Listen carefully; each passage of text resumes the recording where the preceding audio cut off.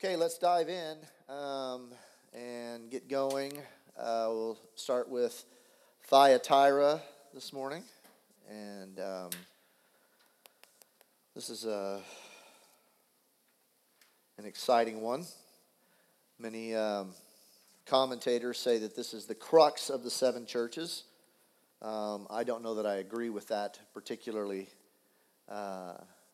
specifically on that particular point, but there's a lot of attention given to this church. It is the longest letter of the seven, and because of the chiastic structure, a lot of people feel like that this is the center point of what is being said.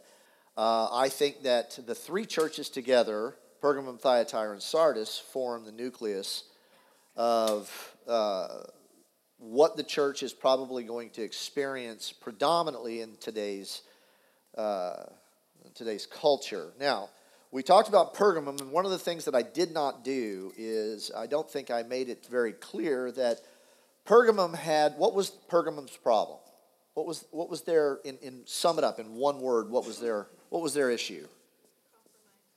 Compromise. All right. And that turns into a word that we're hearing a lot today. So we'll write compromise, and that equates into this word here, tolerance. Okay? And this is a buzzword today. This is a buzzword. So the culture is telling us that we need to be tolerant. We need to embrace all of these different concepts, and that unless you're tolerant, you're really, what's the opposite of tolerance? What are they accusing people of now? Intolerance. Okay, intolerance. How about this? Hate speech. All right. And they're using this language here to shut a lot of Christian witness down. If you say certain things, you're bigoted. If you say and hold to particular viewpoints, you're narrow-minded. And right now, there's a whole lot going on with the idea of hate speech. And it's in my opinion, to remove, in large part, the witness of the church. And we have people right now, pastors, that are afraid to say certain things in the pulpit, or who are not saying certain things in the pulpit because of this word right here, tolerance. So let's talk about a couple things. So this is important because it's not necessarily that the church in Pergamum was engaged in sin. It's that they were not making a stand against certain things. And this is where it starts. This is where it starts for the church in America. So what are the things, and we're just going to touch on this real quick before we jump into Thyatira, but I wanted to make sure that we make an application to where we're at. These churches have to apply to where we're at. What are some of the areas that the church is becoming tolerant or compromised in? Sexual sin. Okay, how so? I mean, don't have to get graphic, but. Okay, homosexuality. Okay. Divorce.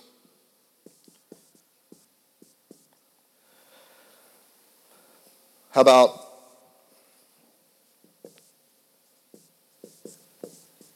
abortion? These are all areas that the church is becoming compromised in. And it's not that the church is engaging in these things necessarily. It's that they're now tolerating it. And what we're seeing in the chiastic structure of the three churches, Pergamum, Thyatira, and Sardis, is that this is the beginning of the process. This is where it starts. This is how the enemy gains a foothold from the inside. Pergamum was resistant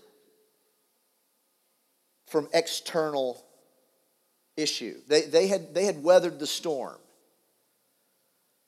So the enemy came and tried to force them into compromise, and that didn't work. So they came along, and from the inside out, they began to be eroded. And so these are some of the areas that we stand in compromise. Now, what do we mean by sexual sin? Well, we kind of wink at it now. People engage in premarital sex. Or there's just the idea of lust that settles in. And we don't have a high standard on that. I was listening to a guy in Texas when we were down there, and what he said is that there's a billboard when he drives to and from work that he has to turn his head away from because it causes him to stumble. And I wonder if in our culture today, where even the commercials are horrific on our TV, if we've not become anesthetized. And so this is a big area. This is a big deal, all right? And sexual sin is always equated with idolatry in Scripture, always. Okay, so homosexuality. I mean, right now it's coming into the church where people are saying, hey, people are born this way. It's being taught from pulpits. So there's a compromise. Divorce. I know people in the church that are divorced 2 or 3 times.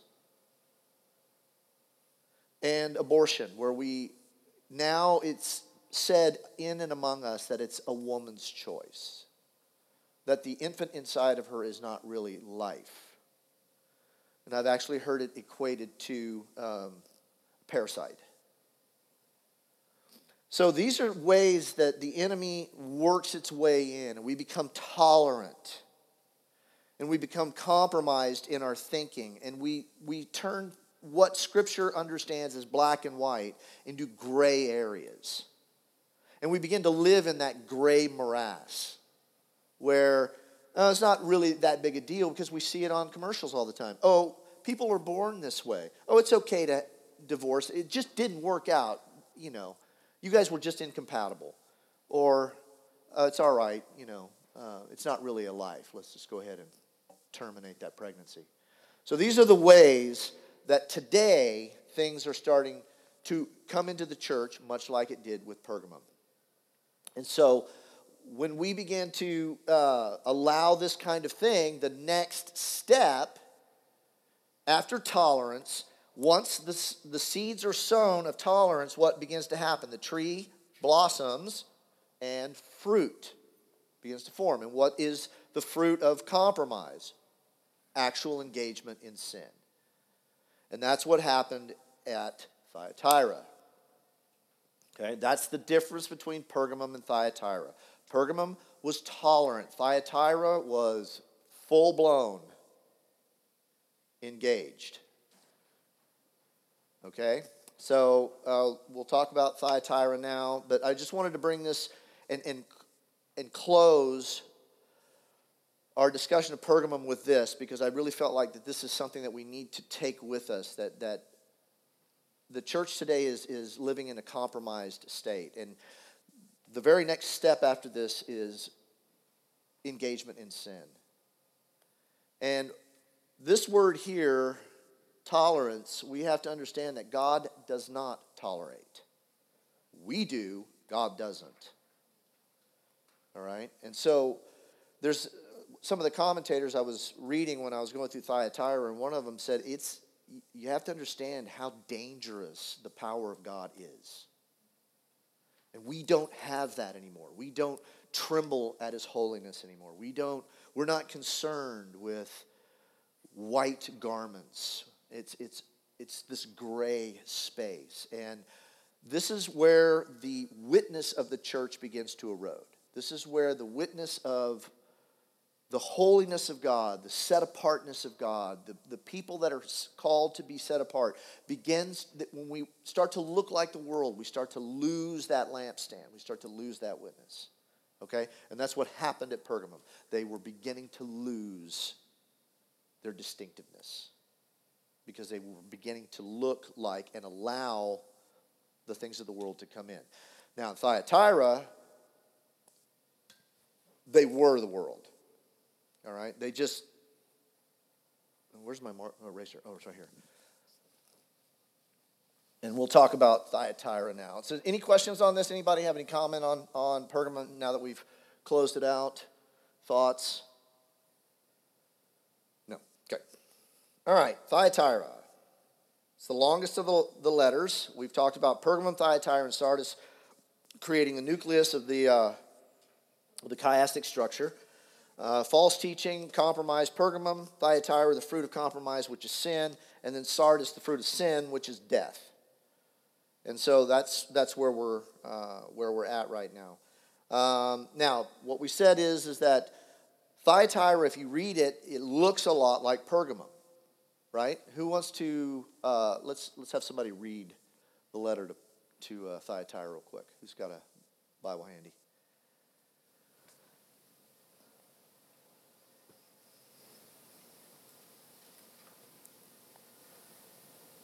Shall I? Okay, go, Josh. And to the angel of the church in Thyatira write the words of the Son of God, who has eyes like a flame of fire and whose feet are like burnished bronze. I know your works, your love and faith and service and patient endurance, and that your latter works exceed the first.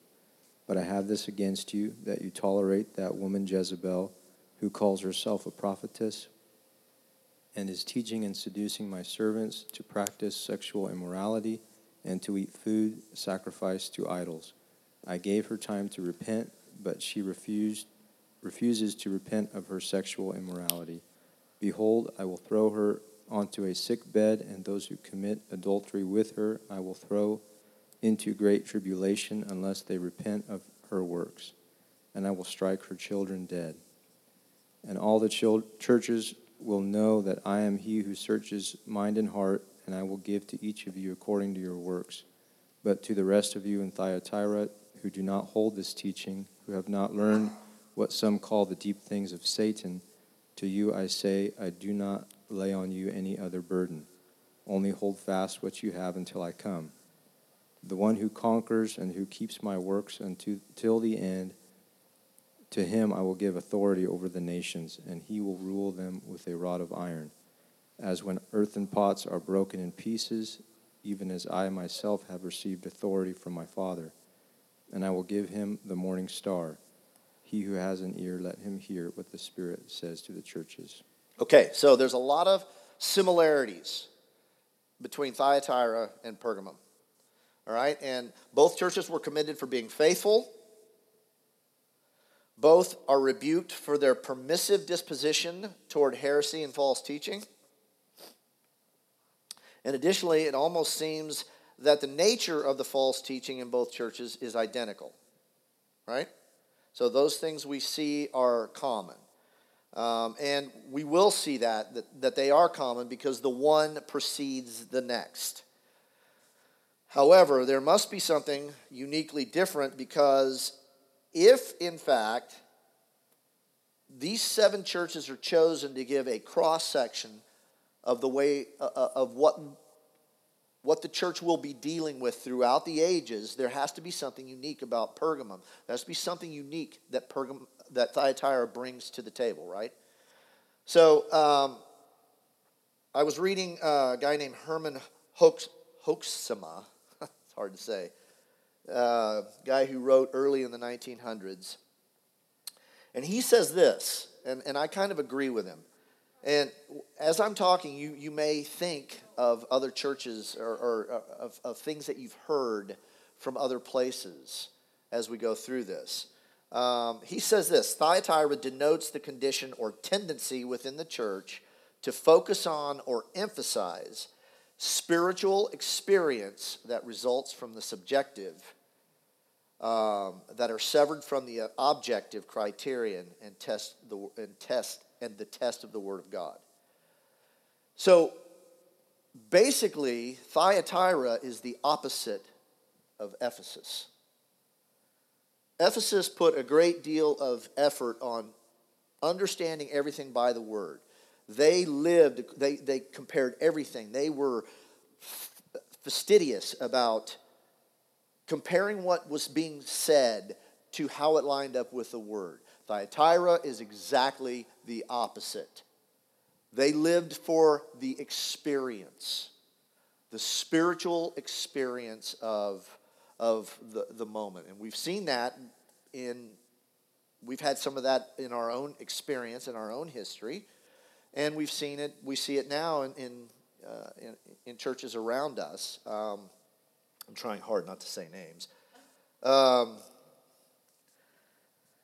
Thyatira then represents the exact opposite condition of the church at Ephesus. Ephesus was strong in the objectivity of the doctrine and the knowledge of truth, as well as strict in discipline. It was weak in regards to the life of the Spirit in love and inward devotion. So remember, Ephesus was, scolded, I guess, for losing their first love.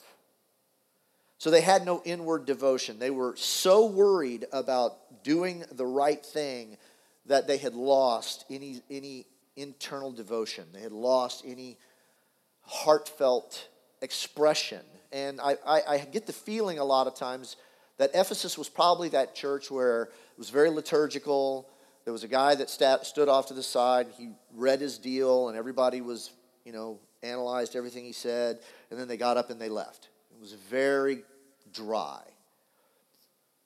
However, Thyatira, on the other hand, is probably that church where people are jumping up and down, running back and forth, 15 different words. It's exactly like Corinth. And so they were strong in spiritual devotion, and that part of the spiritual life which cannot be explained or expressed in words. Also, while Ephesus needed to return to its first deeds, Thyatira had so grown in faith and love that its recent deeds had surpassed those it had done at first. So it was even commended for its works. They were weak in adhering to the objective standard of the word, usually claiming a preemptive spiritual insight.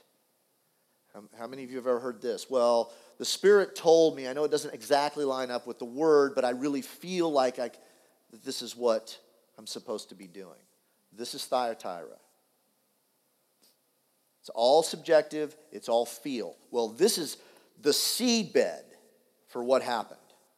Because it's experiential, because it's a subjective kind of tickle my ear with something that feels good, it was ripe for what happened.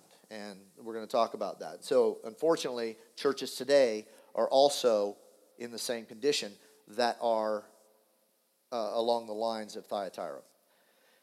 His summary of the condition of Thyatira is then that they had become cut loose from the Word of God, making instead the spiritual experience of its members the test and guide of truth. Consequently, she had become a fit object of Satan's seductive influence, exposed to any and every error of the kingdom of darkness. All right, that's a quote out of the book. Now, let's talk about the city real quick, okay?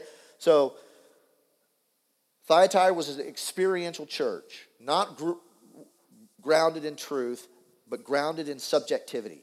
I want to go to church. I want to experience something. You don't have to teach me from the word. Just play a really good song. Make it feel good for me. Have some guy come up and sit. He doesn't even have to speak from the Bible. Just tell me something that just makes me feel good, okay? So, the city. Let's talk about the city, and then we'll talk about what was going on. The city was described, the letter is described as the longest and most difficult of the 7 addressed to the least known, least important, and least remarkable of the Asian cities. All right? It's the longest letter, it's hard to understand, and the city is the least important out of all 7 of them. Thyatira, now the modern town of somewhere in Turkey, Akhisar, was situated in the valley southeast of Pergamum on the road between Pergamum and Sardis. So, where's my little marker? There it is. So Thyatira sat in a valley that was indefensible. It was just wide open, plains all around it. And Pergamum was here. And Sardis, which was a very, very wealthy city, was situated on a mountain range over here, Pergamum being the capital, and then there was Thyatira. And Thyatira just sat in a valley like this, okay? Undefensible, and the Romans usually stationed a garrison there because they wanted to protect the road that went to Pergamum. That's the only reason that they had a garrison there, was to protect Pergamum. It has no natural fortifications and was said to be one of those cities where situation exposed it to destruction by every conqueror and yet compelled its restoration after every siege and sack.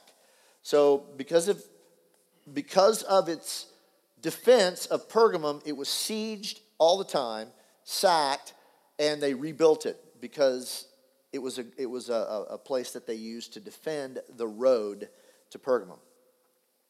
Because of its unfortified position, I just said that, they kept a garrison there. In 190 BC, the city fell to the Romans under their rule, and with the establishment of greater peace and stability, the city grew and prospered as a marketing and manufacturing city.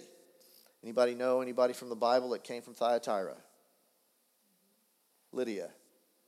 And she was a dyer of purple.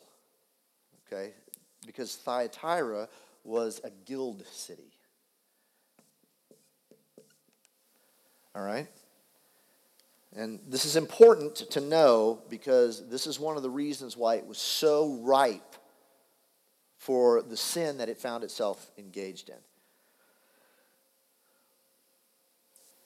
Because there was nothing specifically about the city, it wasn't the seat of the Roman government. The church there was probably in a state of peace. There was not a lot of persecution, not a lot of things going on. There was no record of anybody being martyred or persecuted. So they relatively were free to enjoy their gatherings, pretty well unhindered. Because of its favorable position, it became the center of communication and trade, becoming the home of at least 10 trade guilds. 10 trade guilds. In Acts 16:14, Luke speaks of the conversion of Lydia, which we just said. She was a dealer of purple from Thyatira. The religious life in Thyatira is somewhat obscure. It appears from coinage that the divine guardian of the city was the conquering hero Terimnos, also known as Propolis, because his temple was found in front of the city. Terimnos was identified with the Greek sun god Apollos, the son of Zeus. And that's important because who does Jesus identify himself with? This is the only place that he is called this in the book of Revelation. How does Jesus identify himself? We just read it. Son of God. All right? So, the deity of Thyatira was the son of Zeus, Apollos. And Jesus identified himself as the Son of God. So, there's a direct statement there against the reigning deity. Okay? Apollos appeared on the coinage of the city, grasping the hand of the Roman emperor. And it is probable that Jesus' description of himself as the Son of God was directly counter to the sonship of Apollos. These trading guilds, however, were each associated with the worship or tutelary, the worship of a tutelary deity. Each one had a guardian god. Okay, so you have 10 trade guilds, roughly. And there's a guy, and I can't remember his name, a book that I have.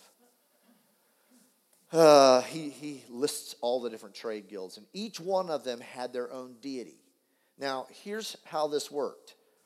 If you were going to do commerce in Thyatira, you were probably going to be a part of one of these trade guilds. It's just the way it was. That's the way the commerce worked in Thyatira. If you wanted to make a dollar, you were probably going to be associated with one of the trade guilds. Each one of the trade guilds had a deity, a guardian deity, its own guardian deity. And in order to be associated and a member of the guild, you had to participate in the festivals and the feasts of that guild deity. Okay? So, at these guilds, at these festivals, what did they do? Anybody know?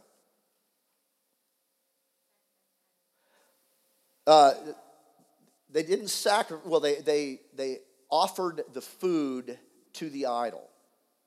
So if you went to this, you were going to receive a portion of the food that was offered to the deity for your meal. And then usually what was directly associated with these kind of festivities was what? Sexual immorality. It does sound like Burning Man. So there was I don't want to use the word temple because they didn't have temples. Each one of these guilds didn't. But there was cult prostitution. That's the word I'll use.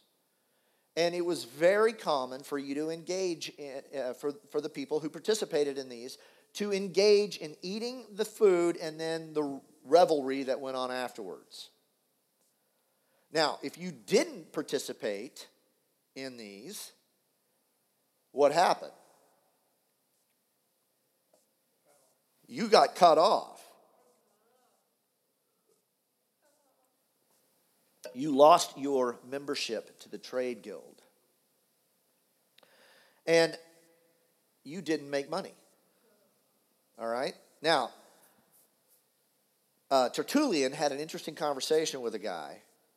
You know who Tertullian is, right? The church father. He had an interesting conversation with a guy who he called out for engaging in this kind of activity, who was claimed to be a believer. And Tertullian went to him and said, look, you can't do these kind of things. This is a sin.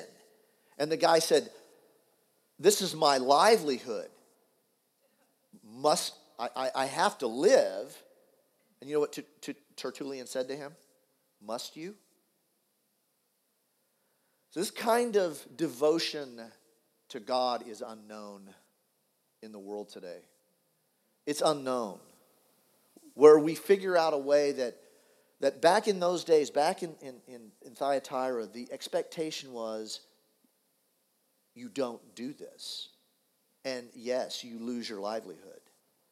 And as we've seen through many of the churches, the people lost their livelihood for the sake of Christ. We would never, in America today, we would never consider that at all. We would not think to do that. Is there idolatry right now going on in some of our jobs? Can you think of a way in which our job or the work that we do becomes idolatrous? Obviously, we don't. At my job, there's not food offered to a little Buddha doll at the front door, and then we don't have temple prostitutes in the back somewhere. But is there ways that in the current economic structure of America that we compromise for the sake of our livelihood? Can you think of any? Yeah, working 70 hours and neglecting your family. There you go. That's a big one. Working 70 hours and neglecting your family. I have a few personal ones that I don't usually say right out front, but what about turning your children over to the state schools so that you can have two incomes? I personally have a big problem with that. Some people don't, and that's okay, but I think that in many ways we sacrifice our children. In the Old Testament, the primary teachers in the home were the parents. And we're losing right now, they just did a Pew study, and we're losing kids now as early as kindergarten. Because my wife does a study almost every week, or she gets an email almost every week about something that they're now forced to teach in the schools. In elementary school, they're learning LGBT sexual activity. They have to. They have to be taught that. And I'm wondering sometimes, if we know that, are we not sacrificing our kids to these kind of things? I know this is really granular, guys. This is really hardcore. I get it. I know that it is. But this is what we're learning from these churches. That the church, as it stands right now, it's easy to become compromised. It's easy to buy into what the world is selling. And it doesn't come by overt, ta-da, sin, ta-da, engage in this. It starts at Pergamum with little compromises, little things that don't seem to matter. And then when they bear fruit, it does turn into full-blown sin. So these are hard things for I got to tell you, when I read these things and I think about my own personal life when I'm reading this, I'm cut to the core on a lot of things. A lot of things. And it's hard. If God is calling us to be a holy, set-apart people, what does that mean? What does that look like? How does that demonstrate itself in our daily activities? And we have to, I think, start to ask ourselves these questions. Right? Is it too harsh? Am I being too harsh here? All right. So those are some of the things that I've been thinking about. They're hard to deal with, but I mean, I read this stuff and I go, oh my goodness, I've said that exact thing. I've done that exact thing. I've allowed this into my life. I piddle around with this. I don't have the same standard. That line, I keep moving it. A little bit here, a little bit here. So this is what was going on. So we go from Pergamum, where we're compromised, into Thyatira, and the words of the Son of God, who has eyes like a flame of fire, and whose feet are like burnished bronze. All right, so let's get into the letter now.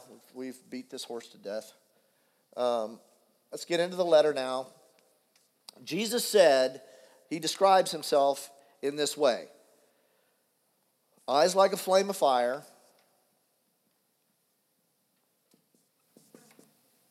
And feet of what? Now this is interesting. Burnished bronze. Feet of burnished bronze. It is said that Thyatira, the guild at Thyatira, the bronze guild in Thyatira, had a way of doing bronze that nobody else could do.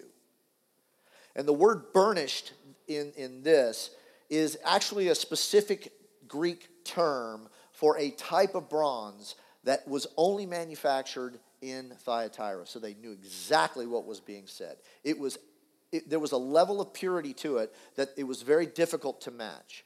So when Jesus said, I am the words of the Son of God, whose eyes are like a flame of fire and whose feet are like burnished bronze, what does that make you think of? First of all, let me say this. Richard Phillips says the following concerning the portrait of Christ. He gives himself at the beginning of every letter. One of the great messages of Revelation is that the people of Christ are made strong and persevere by the knowledge of who he is. Okay? So a lot of times I think that we talk about having a revelation of who Jesus is, because if we sing songs on Sunday morning, look to Jesus, behold him, because once we catch a glimpse of who he is, and once we acknowledge and have that revelation of who he is, it gives us the strength to carry on. So Jesus describes himself at the beginning of the letter in an encouraging way to demonstrate that he is Lord, that he is sovereign, that he is unapproachable and unmatchable. And the intent is to give the people that the letter is addressed to an encouragement, a revelation of who Jesus is. This is why Jesus appeared to John in the opening vision of chapter 1, radiant in glory and clothed as prophet, priest, and king. This principle explains why each of the 7 letters begins with an excerpt from the portrait of Christ given in chapter 1. Each church will respond to Christ's message in light of their awareness of who and what he is. And I would venture to say that we do the same thing. We will respond to Jesus based on what we think and the revelation that we have of him. Do we think him an awesome, radiant, powerful God? Or do we think of him as our bud, the guy that we hang out with, that gets my failures. And both of those are true, but we usually hold one at the expense of the other. We usually hold on to bro-cuz Jesus, my best friend, without understanding that he is holy. And he is, as what does they say about Aslan?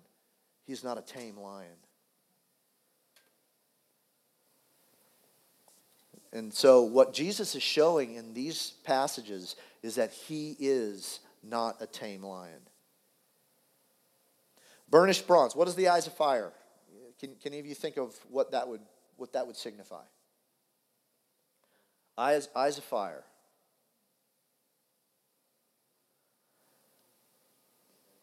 Judgment. Piercing gaze. Piercing gaze.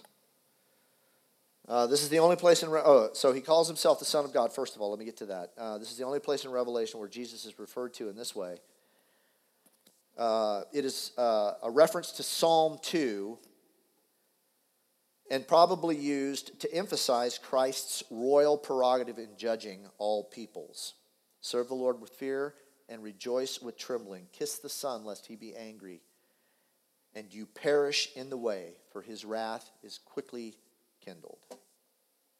That's Psalm 2. And this is the Jesus that's coming to the church at Thyatira. Eyes of fire. It alludes to the vision of Christ in Daniel 10:6. Both the eyes and the feet of bronze. So this goes back to Daniel 10. Penetrating eyes that can discern between the dross and the pure. So there is nothing hidden from his gaze. And there are times where we feel like God isn't paying attention, right? God, do you see what I'm going through?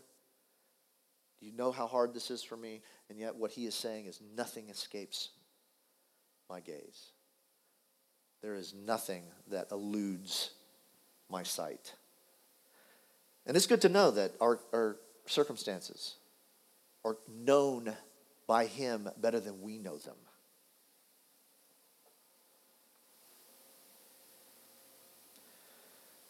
Penetrating eyes that can discern between the dross and the pure. Jesus is also described as having eyes like a flame of fire in Revelation 19:12. In this description, Christ is coming to judge the nations and to make war. Okay? And that is what he's coming to Thyatira. He's coming to Thyatira in the same way. He's coming as a judge. He's coming to make war. All right? So it's important that we keep that in mind. Feet like burnished bronze. What is bronze? What does bronze signify throughout Scripture? Anybody know? Yes. You're on the right track. What were the two items? Copper and tin? No, what were the two items? No, not what's made. No, I know, that's not what has made it. No. What were the two items as you entered into the Holy of Holies? Entered into the holy place? What were the two items that the priest had to do? There was the bronze basin, and he washed, and then there was the bronze altar. That was inside the holy. So as you entered in, so outside there was the bronze laver, and then there was the altar here, and then there was the inside where you had the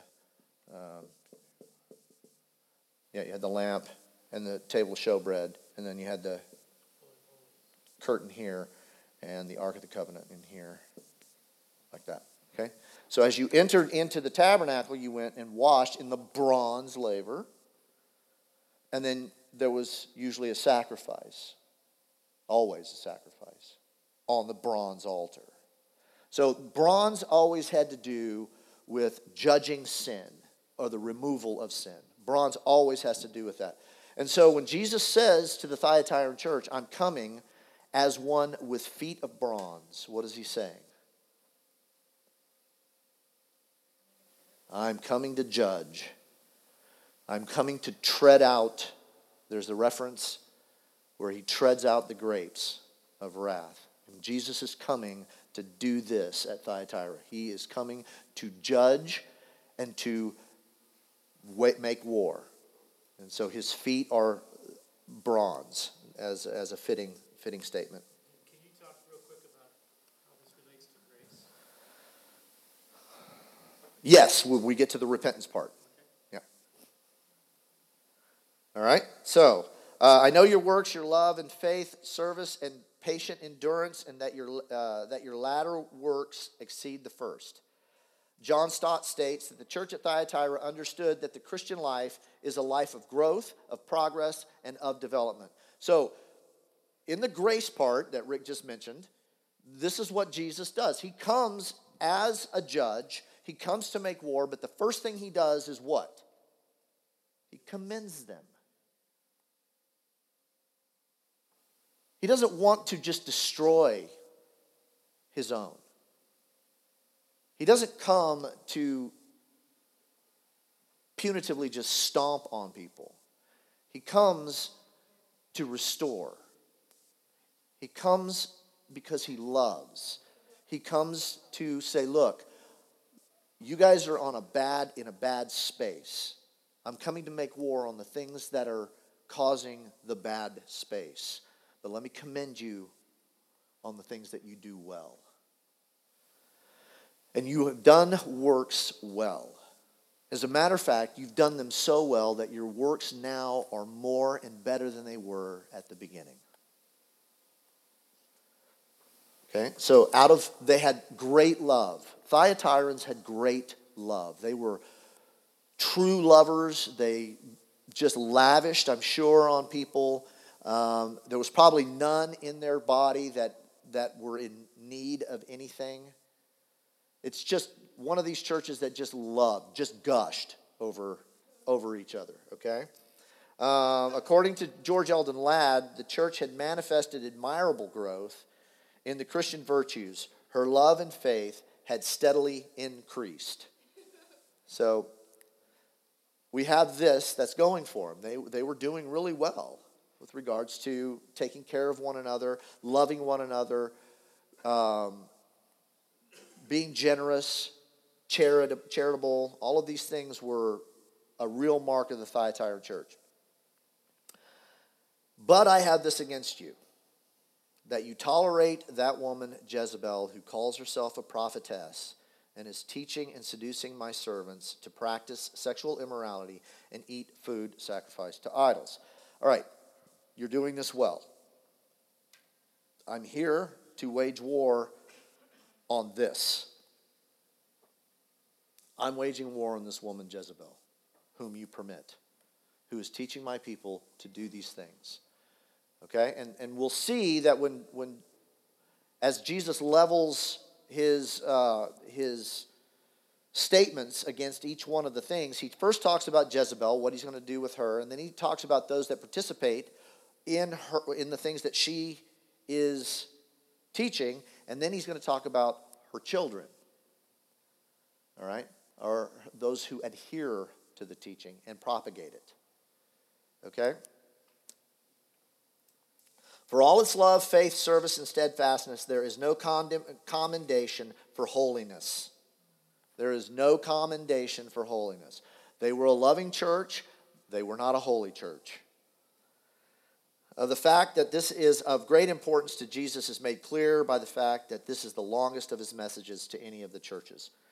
Although there seems to be a distinct similarity between the circumstances here and those of Pergamum, both Herman Hoeksema and G.K. Beale make a poignant observation that here the false prophetess had actually led the church into serious sin. Pergamum, they were tolerating compromise.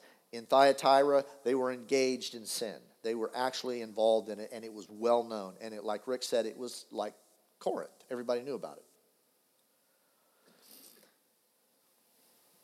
In Pergamum, it appears that those holding to the teachings of Balaam and the Nicolaitans existed without being confronted for their heretical teachings. In other words, there was a lack of proper discipline. However, here in Thyatira, Jezebel was actually allowed to teach and actually seduce others by her teaching. The situation for the believers in Thyatira was something like this. if you wish to make a living in Thyatira, you would have to be a member of the guild, as we've said. Membership in the guild itself necessarily implied that you worshipped the tutelary god associated with it. You would therefore be expected as a member to attend the guild festivals, participate in the feasts, as well as extracurricular activities common to such gatherings. This put the believers in a position of great difficulty, as you might imagine. If they did not participate in the feasts and celebration of the guilds, they could lose their membership.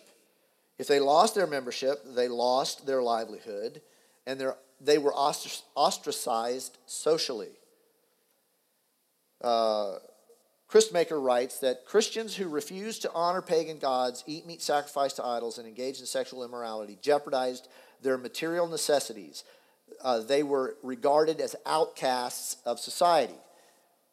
If, on the other hand, they remained in the guild and participated in eating the food offered to idols and engaged in the sexual activities of the celebration, they deny the Lord. So what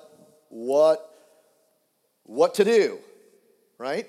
This is what the Thyatirans were confronted with. Well, guess who shows up? A prophetess who has the answer. Let me explain to you how you can still participate in these things and make good money and be a part of the guild and still be a Christian at the same time. This is the teaching of Jezebel. This is what she was teaching. And Jesus calls this teaching, the deep things of Satan. All right? Prophetess, yes. You mentioned Jezebel. It's not the same Jezebel. No. So I just want to make using that word Jezebel as an indication, as a same spirit. Yeah. That she has, Yeah, and we'll talk about that in a little bit. It is probably a localized version of the harlot later spoken of. In, I think it's 18. Okay, so she is a localized version of the harlot. Yeah, and what we see later on. Yeah. So, and that's where it comes from, and we'll see, because there's a comparison between the Jezebel in the Old Testament and what she was doing here. Prophets were highly regarded in the early church and were mentioned in close relationship to the apostles. This Jezebel individual claimed to be a prophetess, having special revelation from God which qualified her to be an authoritative teacher. Okay? As such, it appears her teaching was something like this. In order to combat the ultimate and ultimately conquer Satan, one must truly know him. You can therefore never fully conquer sin unless you have become thoroughly acquainted with it by experiencing it. In other words, the believer should come to know the deep things of Satan in order to overcome the deep things of Satan. Thus, there is no need to remove yourself from the guilds, since participating in them fully did not deny Christ. It, on the contrary, made one better equipped to stand for him. That's probably the way that her teaching went. Okay? All of this she claimed by revelation from God through the Holy Spirit. However, Jesus later refers to such things as we said, the deep things of Satan. Not from him, but a lie from Satan himself. Okay? Yes? Sounds a lot like the tree of the knowledge of good and evil. Certainly does. The comment was, it sounds a lot like the tree of the knowledge of good and evil. If you eat from this, your eyes will be open and you'll be like God. If you participate in this, you'll be able to stand. You'll know the deep things and be able to conquer and become better equipped. Right?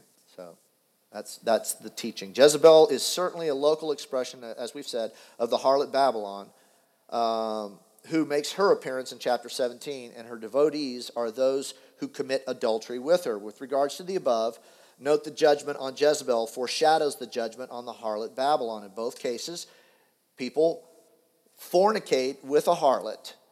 They both the Jezebel and the Babylon deceive the people, and in both cases, sexual immorality is the picture of participating in a shadowy form of commerce. In both cases, God's people are commanded not to participate in her sins, lest they be judged and put to death. And in both cases, God judges each according to their deeds. Okay? The name here used is symbolically taken from the pagan princess from Sidon, whom Israel's king Ahab had married for political expediency contrary to the law of God. Jezebel brought her false gods and with her, and soon, by her influence, the worship of Baal and Asherah had permeated the land. In fact, it is said that she is probably the initiating reason for the eventual fall of Israel. All right? Jesus' use of the name here gives indication of what the false prophetess was teaching, which was to participate fully in the ceremonies and feasts of the trade guilds for the above-mentioned, using the above-mentioned rationalization. So the idea is that you tolerate her. You tolerate her. So she was an actual leader in the church? Yes, apparently so. So the leaders were tolerating her? Yes, and they were giving her place. And she was bringing her wisdom by the quote-unquote Spirit of God and giving her prophetic messages.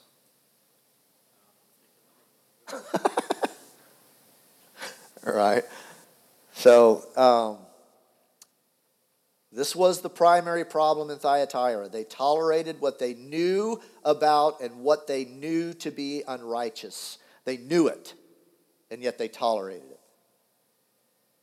All right? They gave place to it. They recognized the presence of the false prophetess. They recognized her evil character and teaching, but in their toleration, probably considered by themselves to be the correct expression of their love, they refused to deal with her. They were tolerant. Let's don't be so hardcore. Let's hear what she has to say. Right? Yeah. This has caused me to think about something that just recently took place. There was a young gal who became very well known writing and blogging and had a voice in the church and was basically had turned towards the belief that homosexuality was acceptable and teaching and espousing and was influencing multitudes and multitudes of young people and others through her writings and such. 30-something years old, she died about a month ago. Out of the blue, came down with some bizarre brain disorder, or she just got sick, went into the hospital and died within a matter of few days. 3 or 4 young children, everybody's going, how could that happen? How could that happen? It's exactly what this is talking about. It's exactly that. Yeah. And so we don't want to ever tie these things together in our minds and in our hearts because it just seems like, no, God wouldn't do that. Yes, he would. Yes, he and would. yes, he does. And yes, he is. Because he loves the church. That's right. And we just don't understand like you're saying, the weightiness of these kinds of sins and the subtlety of what it does in the church and how God hates it. Yeah. So, yeah. It's what Rick is saying is that eventually what Jesus says that he will do, I will kill her children. He says that.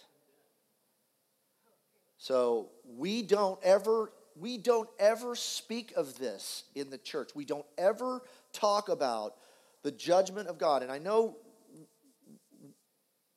I should balance this with grace, and I'm trying to. But the truth is that we are awash in grace. We know grace very well. Do we know the holiness of God? Are we willing to venture into the truth of his unapproachable light? Are we willing to say, he is by grace saved me, and because of his grace, I will not engage in these things? Yes. I feel like there's a weakness in discernment between knowing what is being in the world and not of it versus being of the world. Because our culture has gone so far over or centuries that what was acceptable 200 years ago or not acceptable 200 years ago is acceptable now, such as the way women dress. Yeah. So just to distinguishing the difference between what is acceptable for culture standards versus what is still acceptable to the Lord Yeah. is a very tricky area for believers to. It can be. So the comment was that because of culture's influence now, because of the way things have slowly eroded over a great length of time, it's becoming difficult to know where God's standard is and what is culturally okay, or what we see in culture, is it okay before the eyes of God? I think Scripture is very clear. I think it's very clear. I don't think there's a gray area.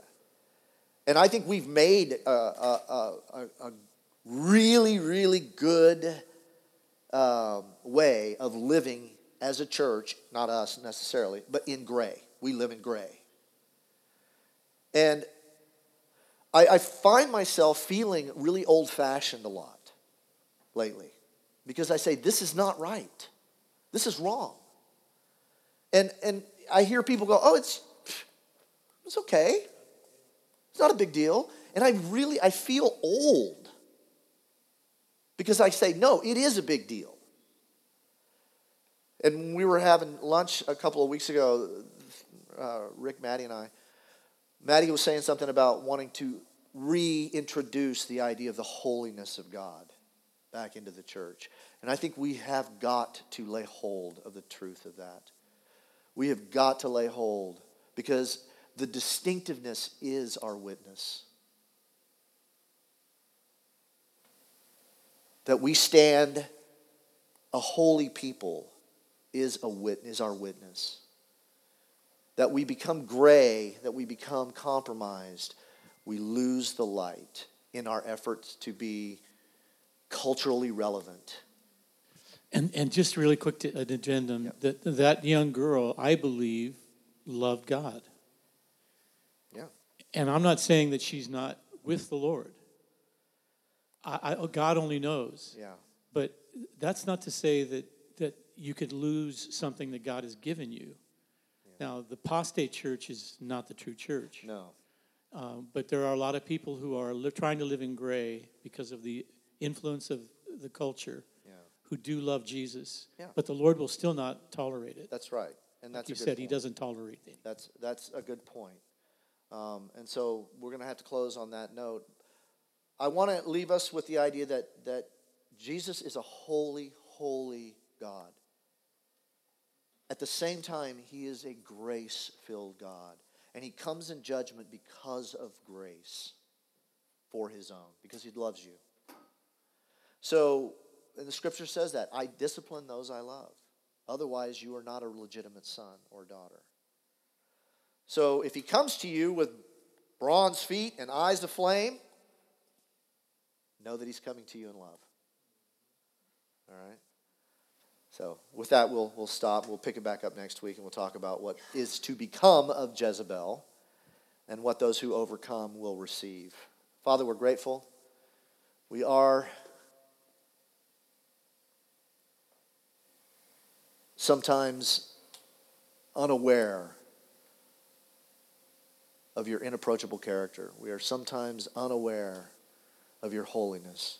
Forgive us, Father, for making light of the things that you abhor. For standing and trying so hard to be gray when there is no gray in the light of your brilliance. Restore your holiness to your church, that we may shine bright in a land that really needs light right now. In Jesus' name, amen.